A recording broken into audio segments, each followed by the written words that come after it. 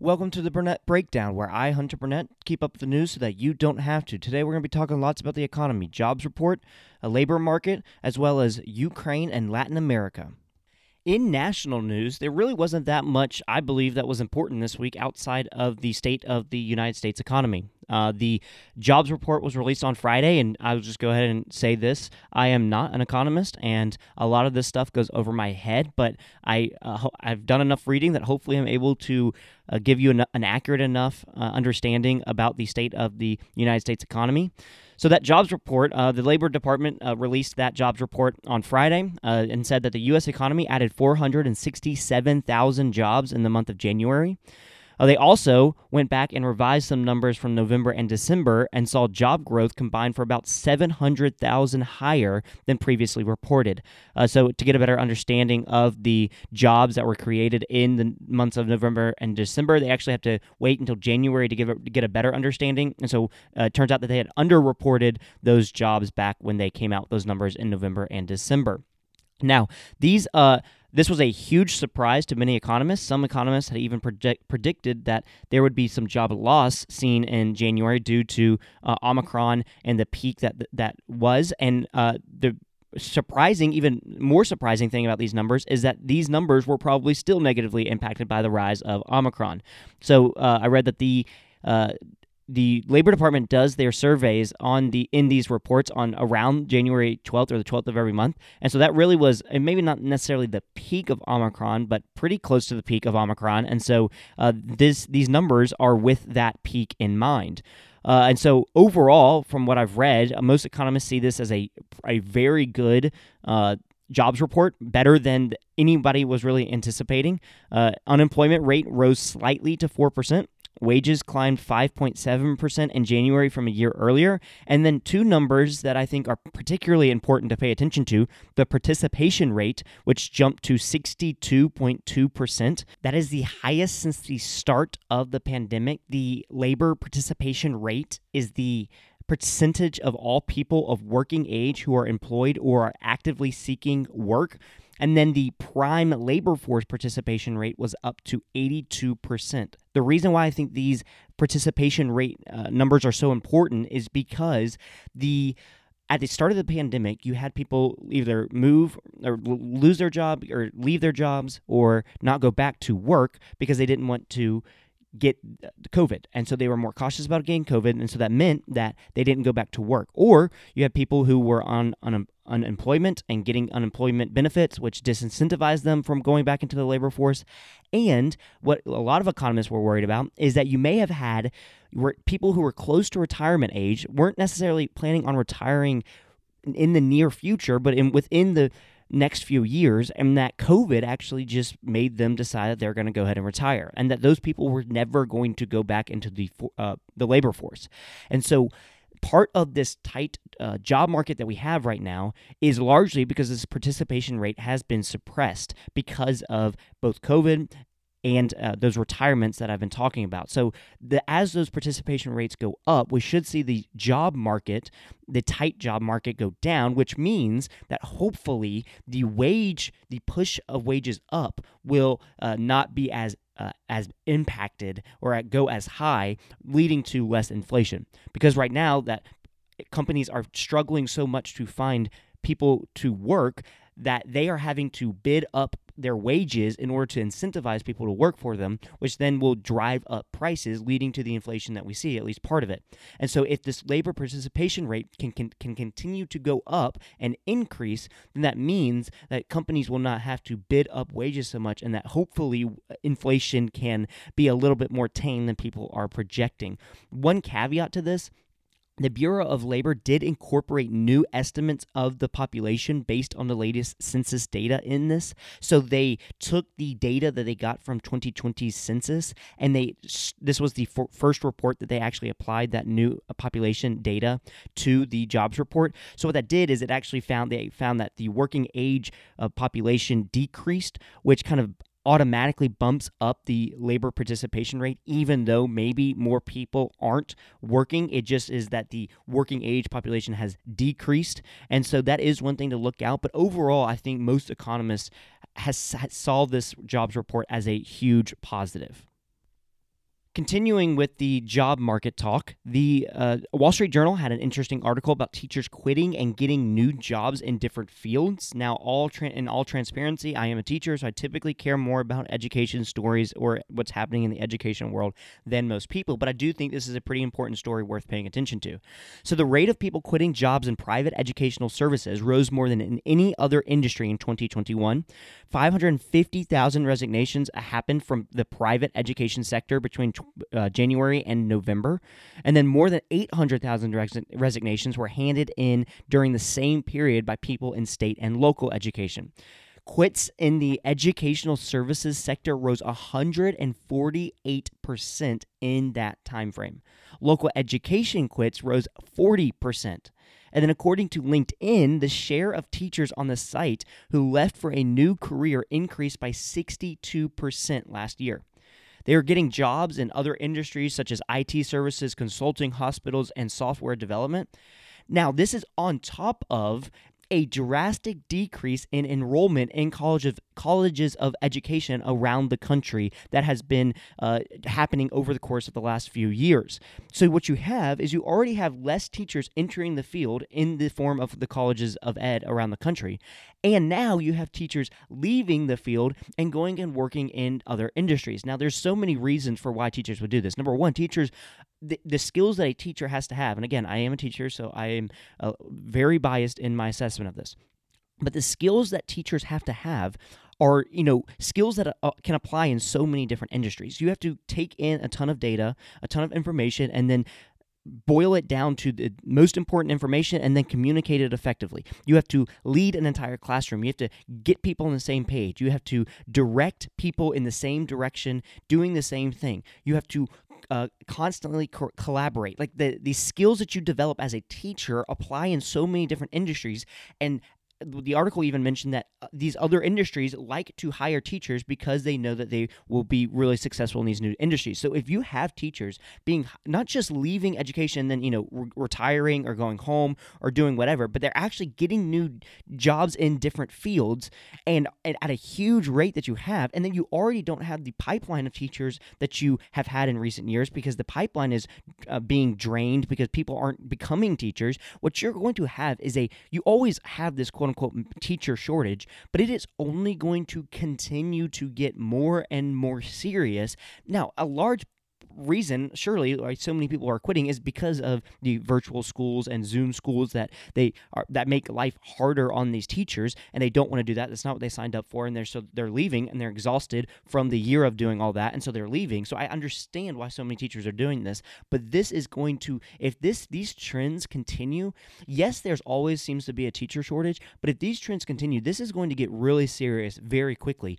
And things are going to have to change if education is at all going to be taken serious. And I say that because one quotation from the article that I thought was really just summed it all up for me is quote, "For some former teachers, the ability to eat lunch or go to the bathroom at a time of their choosing has been a change." Like that right there is why there are so many teachers quitting. You have 20 minutes to eat lunch. You can't go to the bathroom until you have your class, your planning period, which who knows when that is. It could be in 4 periods in 5 hours. Okay, you have to hold it. You're on your feet all day. You have the perks of not teaching.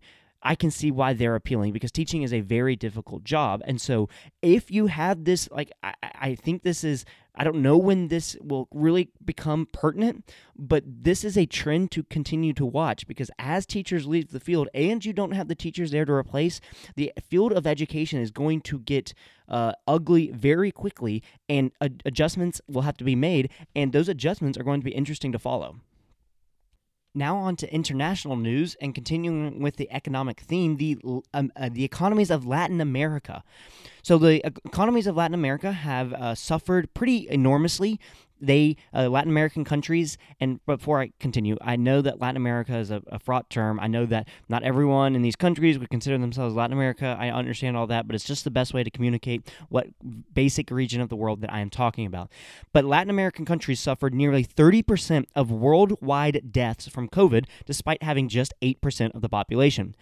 Now, this is a just drastic number, if you can imagine. They disproportionately were impacted by COVID and faced COVID deaths, which, as you can imagine, would impact the economies of this region. So from 2003 to 2019, poverty fell from 45% to 30% across Latin America. This year, however, the region will grow just 2.4%, far weaker than the rest of the world and down from a 6.8% expansion in 2021.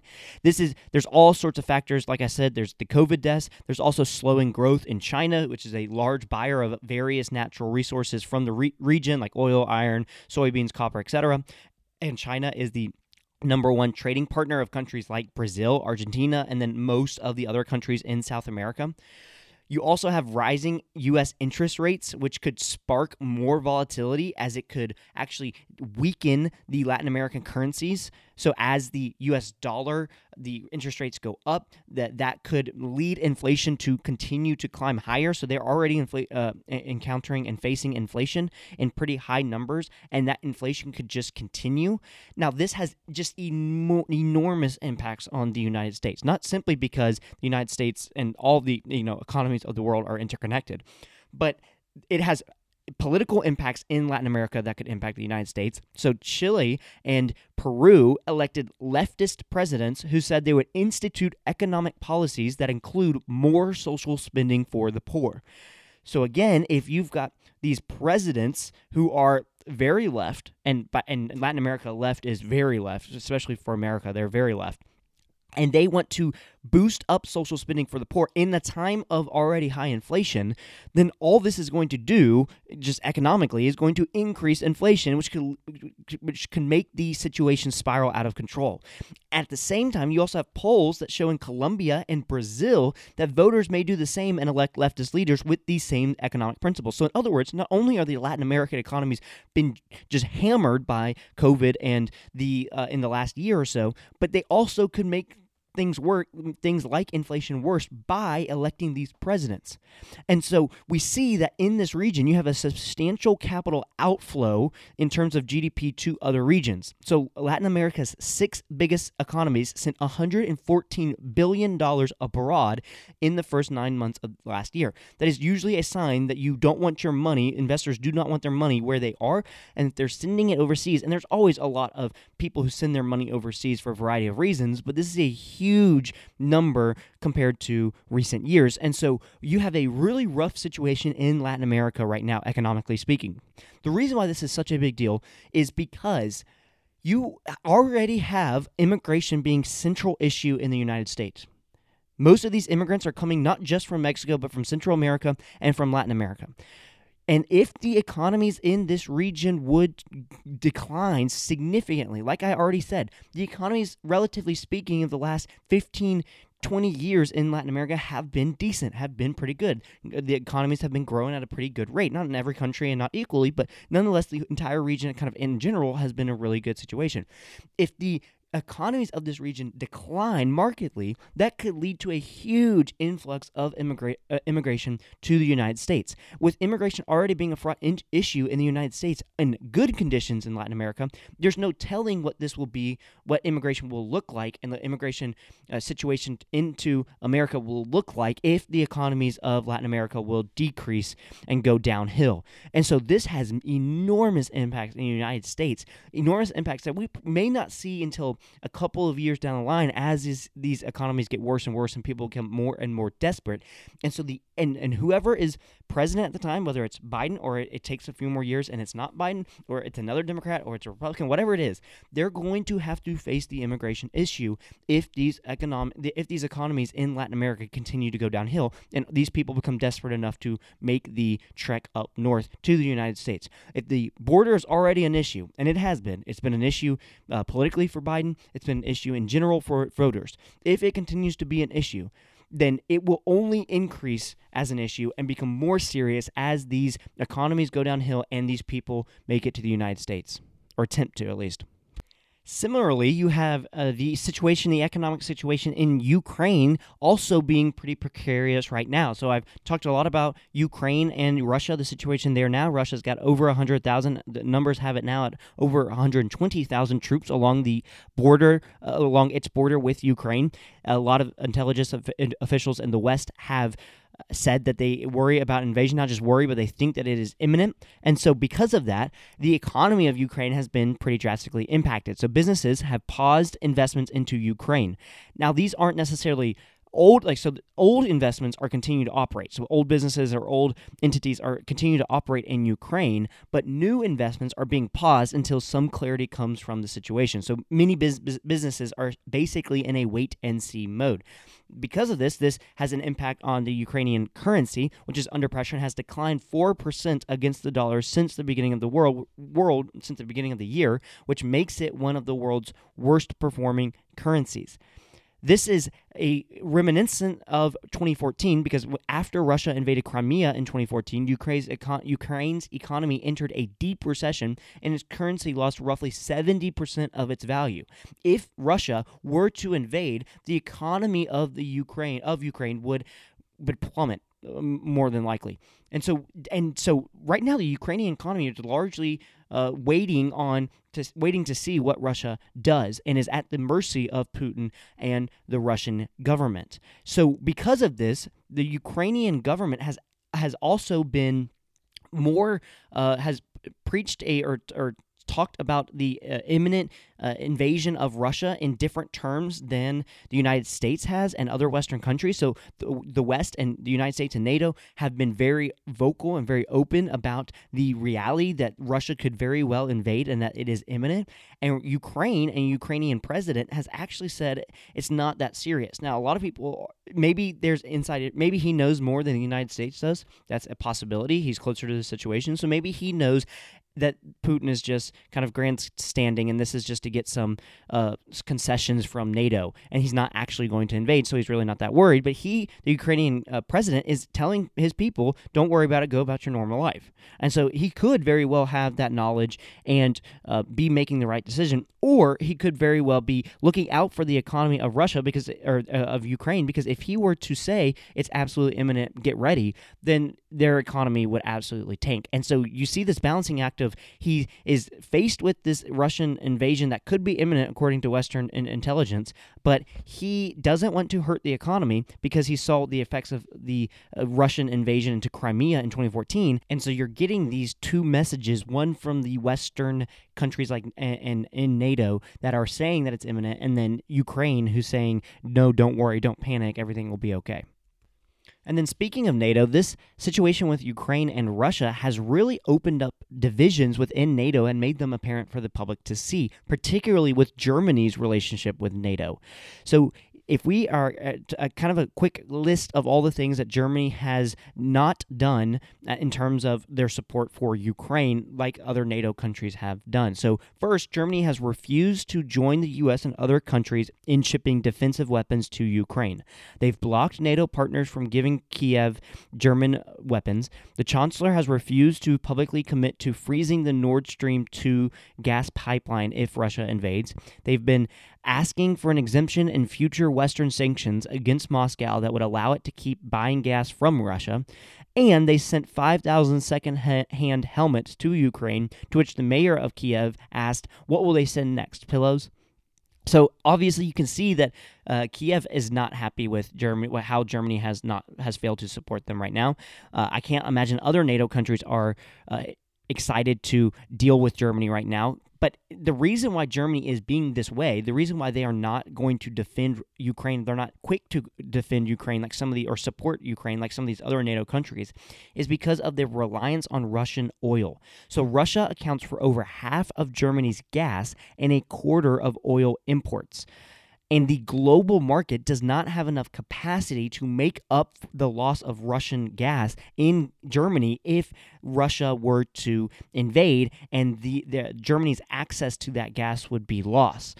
So this is a really important consideration for Germany and the German leader, because especially when we think of economic sanctions that could possibly be put on Russia, that Russia, if they invade, would get slapped with economic sanctions by Western countries and NATO, but Germany may not be as willing to participate in those sanctions, or those sanctions would have a huge effect on Germany because they are so reliant on Russian oil and gas, Russian energy. So this is huge leverage for Putin, and Putin, I think, knows, obviously he knows, because I know, and I know he definitely knows, that Germany is so reliant on their gas and on their energy that they can probably make these divisions within NATO grow wider, and I think that may be part of what he's trying. Whether he invades or not, he has definitely, absolutely showed that there's deep divisions and disagreements between NATO countries, in particular Germany. So this is something to keep an eye on as we move forward, because if NATO begins to break and these divisions begin to form, and Russia begins to really take advantage of these divisions, whether it's with Ukraine or not, that could have serious implications for the stability of Europe. And I know that it seems like, well, if something happens in Europe and a war breaks out in Europe, then that doesn't really affect us. But as every conflict in Europe has shown us, if a conflict breaks out in Europe, the United States is inevitably going to be drawn into it in some capacity. So if this NATO alliance, this alliance that has lasted since World War II and has largely created a very stable international order, if that can be exploited by Putin, then the world as we know it and the international order as we know it could change drastically. And then finally, for international news, the leader of ISIS killed himself and 4 members of his family during a nighttime raid by U.S. Special Operation Forces in northwest Syria early Thursday morning. The 2-hour raid on a residence, which included Apache gunships, airstrikes, and drones. There were 13 bodies recovered at the scene. I'm not going to try and pronounce this guy's name because I'm not going to be able to pronounce it. I'm going to butcher it.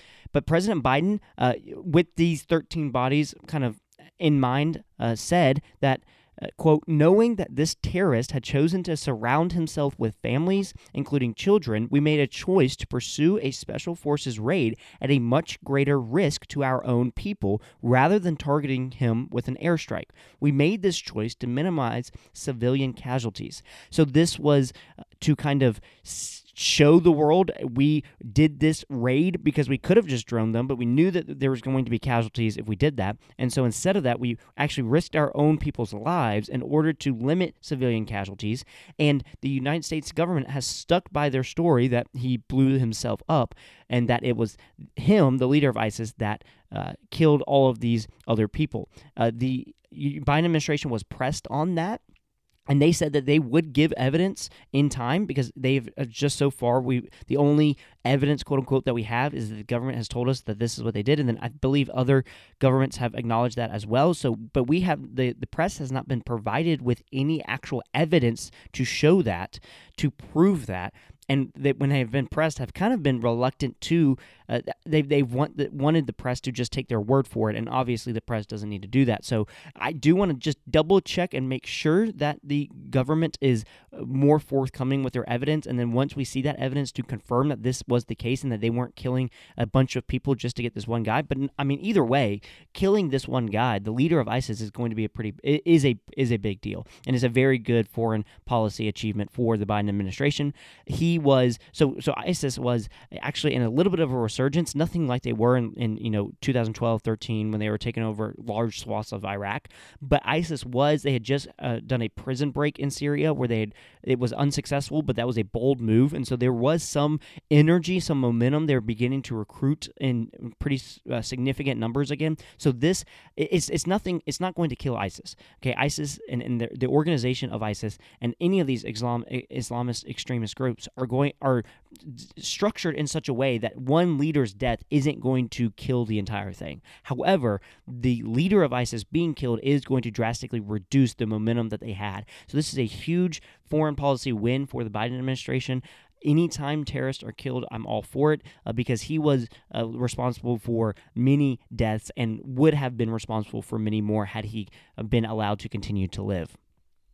And now it is time for the breakdown of the breakdown, where I talk about and discuss my newsletter, The Burnett Breakdown. If you do not follow or subscribe, it is on Substack for you to read. And this week's newsletter was all about this podcast. So I have been recording this podcast for the last 3 weeks, but I have not been promoting it really, except for sending it to a few people, mainly for feedback. But this week, I'm actually going to start promoting this podcast, and my newsletter was the start of that. And in my newsletter, I basically just talked about why I started this podcast.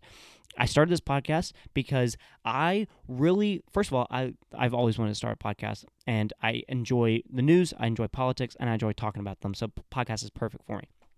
But I really wanted to focus this podcast on people who want to keep up with the news, but every time they feel like they keep up with politics, they get exhausted.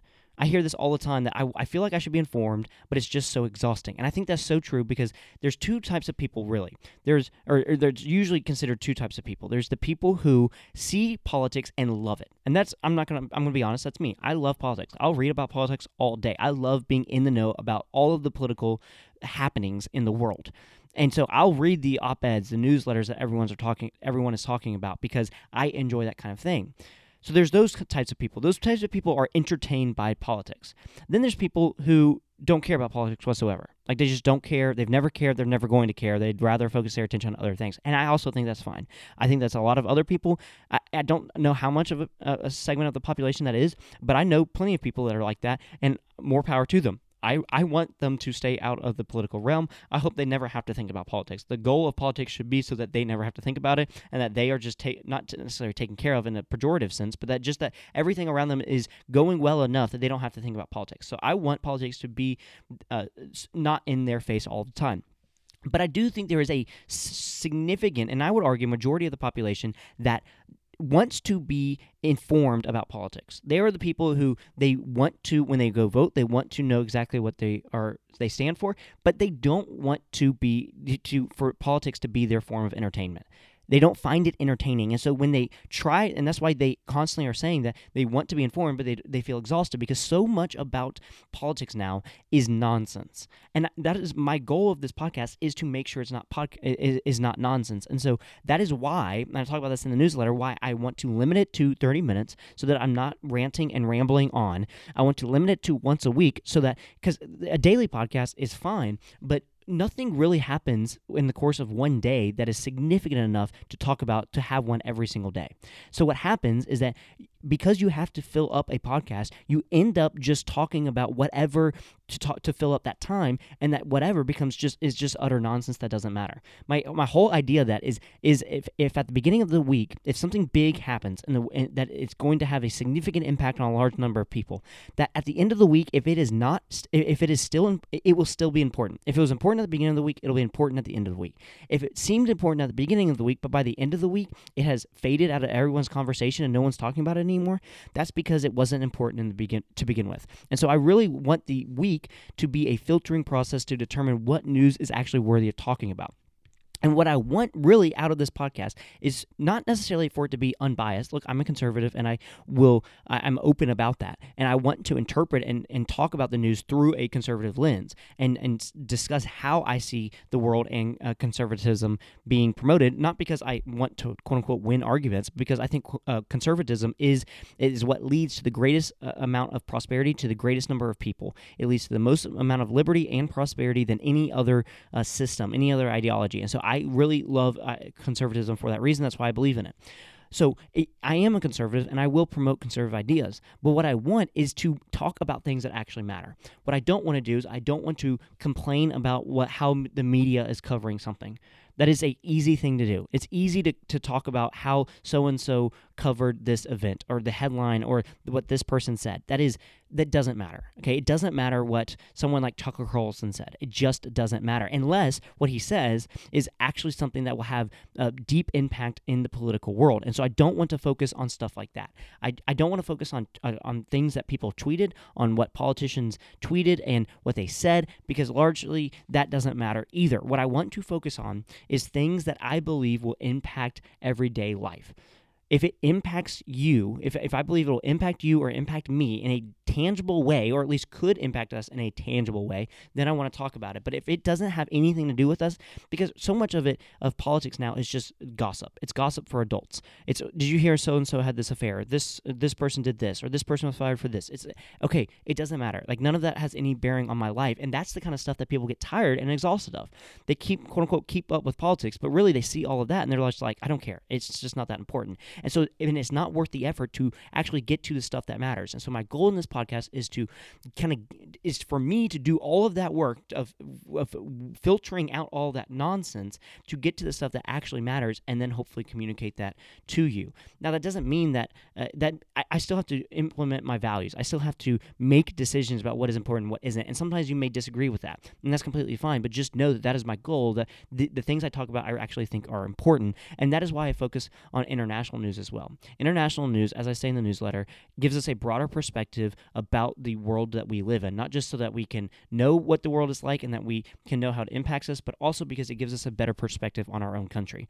Okay, we can get really spoiled in America because America is a great country, and when we look to other countries around the world, it gives us a better idea about how great our country is. And so that's why I spend so much time talking about international news, and because it actually has a significant impact on our life, because the government is meant to protect us from enemies, foreign and domestic. So if you like this podcast, please like, subscribe, download, do all those things that people always say to do at the end of their podcast. I assume that I don't really know what it does, but I assume that it helps somehow. Please do that, and I hope that you will join again next week.